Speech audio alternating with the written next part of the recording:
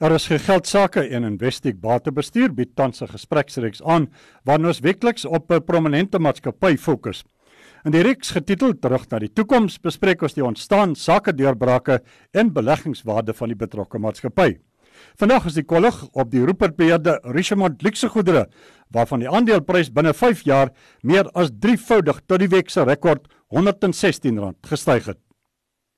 Ons praat met Abrie Pretorius, portefeuljebestuurder by Investec Batebestuur. Goeiedag, Abrie. Goeiedag, Andrie.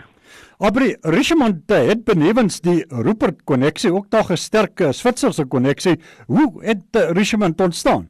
Mens kan amper Richemont se bestaan uit 3 oogpunte uit beskou. Van die meeste van die luxe handelsmerke wat hulle besit, bestaan al meer as 150 jaar. Soos Cartier wat regtig al bestaan van 1847 af, IWC van 1868 af en Lancel van 1876 af. Of mens kan kyk van Richemont na die oogpunt uit toe die Rupert-familie basies hulle internasionale belange geskei het van Rembrandt daardie tyd en Remgro in 1988. En Richemont gestig is as regtig 'n beleggingsmaatskappy met belange in tabak, wat vandag British American Tobacco is, mediabates soos in Afrika en soortgelyke media besighede in Europa. Hulle het self direkte bemarking gehad in Amerika en natuurlik dan die luxe bates.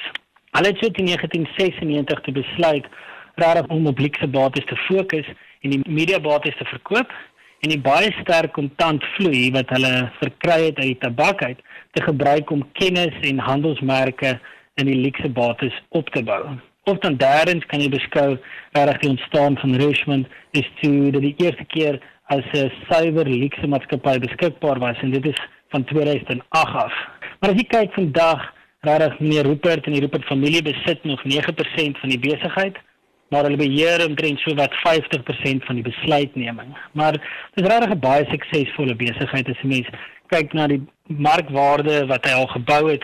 Oor die tydperk is vandag 'n markwaarde van so 660 miljard rand met verkope van 145 miljard. So, ek dink aandeelhouers behoort baie gelukkig te wees, want die R100 wat jy belê het in 1988 is vandag ongeveer so R3200 werd. So, oor die 27 jaar het jy die plaaslike mark omtrent met 5 keer uitpresteer. En dis nou die 5de waardevolste aandeel op ons plaaslike mark en die tweede mees waardevolste luxe maatskappy na LVMH.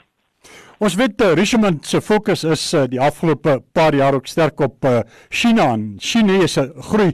Hoe lyk Richemont se sake toekoms, Abrie? Ja, ons dink dit lyk nog steeds baie goed. Mens moet onthou dat China en die Chinese verkope nou vir 2,5 jaar besig is om te daal. So in die res van die wêreld is redelik sterk. As jy mens kyk na juwelierswaarde en luxe juwelierswaarde wêreldwyd is 'n baie groot mark, omtrent so $250 miljard.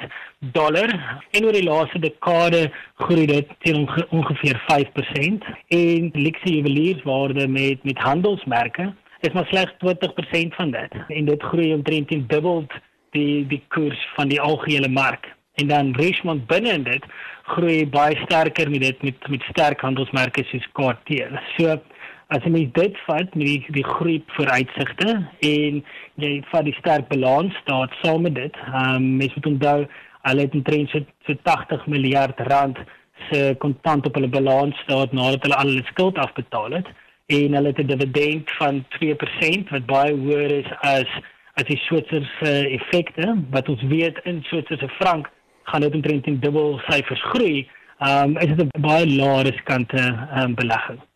So die aandeelbeleggingswaarde dan teen 'n prys van rondom R115, Abrie? Ja, ek dink in die Suid-Afrikaanse konteks is dit nog steeds 'n baie goeie belegging. Ons is 'n groot posisies in ons plaaslike fondse en Investec Opportunity Fonds en ons hou nog steeds baie van die vooruitsigte. Dit was Abrie Pretorius, portefeuljebestuurder by Investec Batebestuur.